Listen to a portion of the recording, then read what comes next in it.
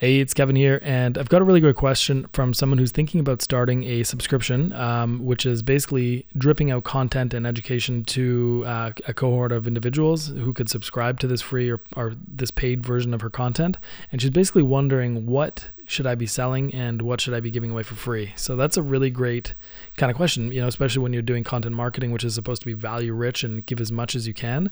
And then also to have some sort of a paid process or paid kind of experience as well. And knowing what to put in what category is difficult, right?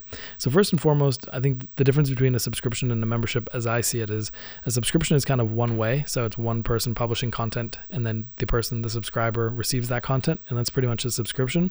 A membership is a little bit more, there may be more interactive elements or additional pieces of value, such as coaching or some sort of experiences or community or some other kind of intangible, non-content related value that comes with it.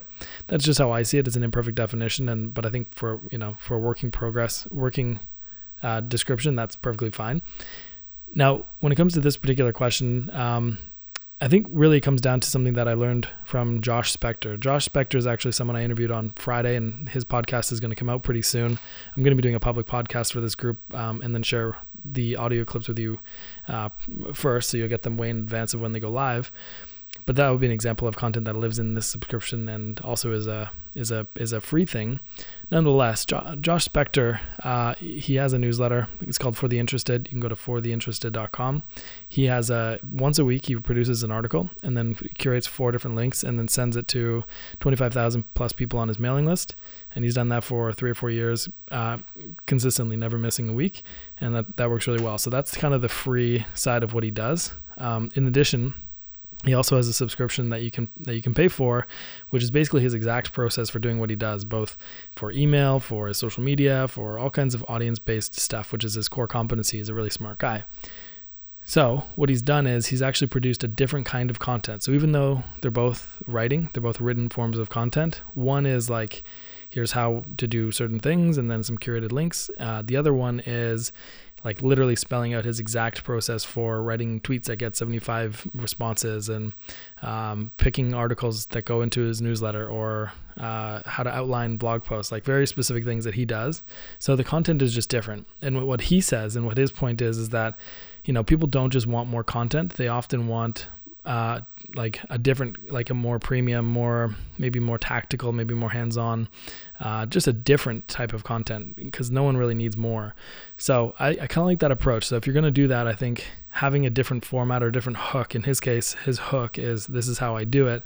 In your case, it may be something else, but having a different kind of piece of content is a great way to kind of differentiate that. That way you're not always thinking about how do I know what's good enough for free and paid. Now there is a person out there called Ben Thompson. He's got something called Stratechery, and he writes a really great, almost daily, I think like 3 or 4 days a week. He writes these long form articles on technology and strategy, and they're really great. But premium gets, I think, a couple of them, and then the free gets, I don't know, 1 or 2. I don't even remember the exact number. So he does it in a way that's like you get more of the stuff. But his stuff is so good that, people just buy it because it's a no-brainer at, say, $100 a year. It's really, really good. So, for every piece of advice, there's someone out there doing exactly the opposite. So I would say, if you can create some kind of unique hook or unique angle, that's one way to do it. And then that way you don't have to think about what's free and what's paid. Another way to look at it potentially is to have like a process that gets dripped out over time, and maybe you can subscribe for free to all of your articles and you'll get all these ideas, but when they sign up for, say, your autoresponder email training or whatever it is you're going to do as a subscription, maybe there's some sort of structure to it that makes things more organized. Maybe they get access to an archive of information, so that might add a lot more value, so that way people can consume it in some sort of a linear format. So that's another thing you can consider.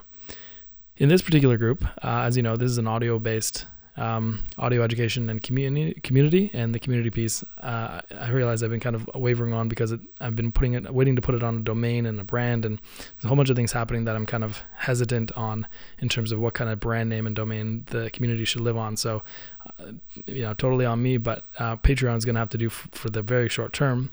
Nonetheless, this particular group is audio. So my free content will be text and a free podcast.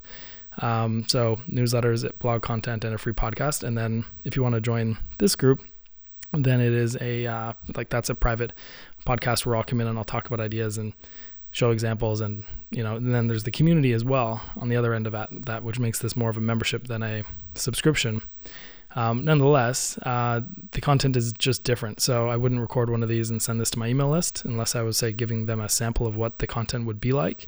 So the content is different. So I don't have to think about it. I can write about the same kind of content, but if you want to listen to it while you're on a dog walk or while you're doing dishes or some kind of way of passively downloading information so it makes you smarter at your job, this is the only way to get it, for me at least, right? So that's how I look at it.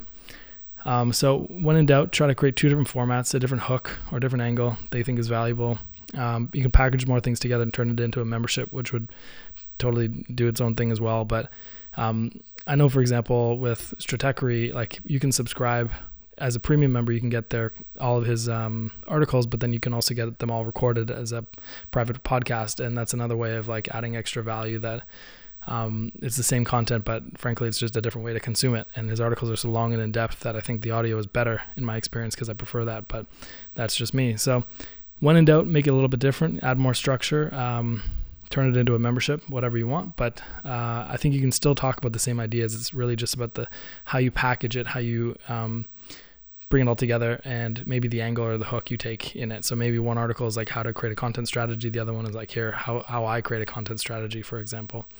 I know that's a nuance, but nonetheless, I hope that helps. I know it's not easy to draw that line, and I've thought about it myself. So the more different you can make the content or the hook or the angle, the easier it will be to know what you can share and what you can talk about free versus paid.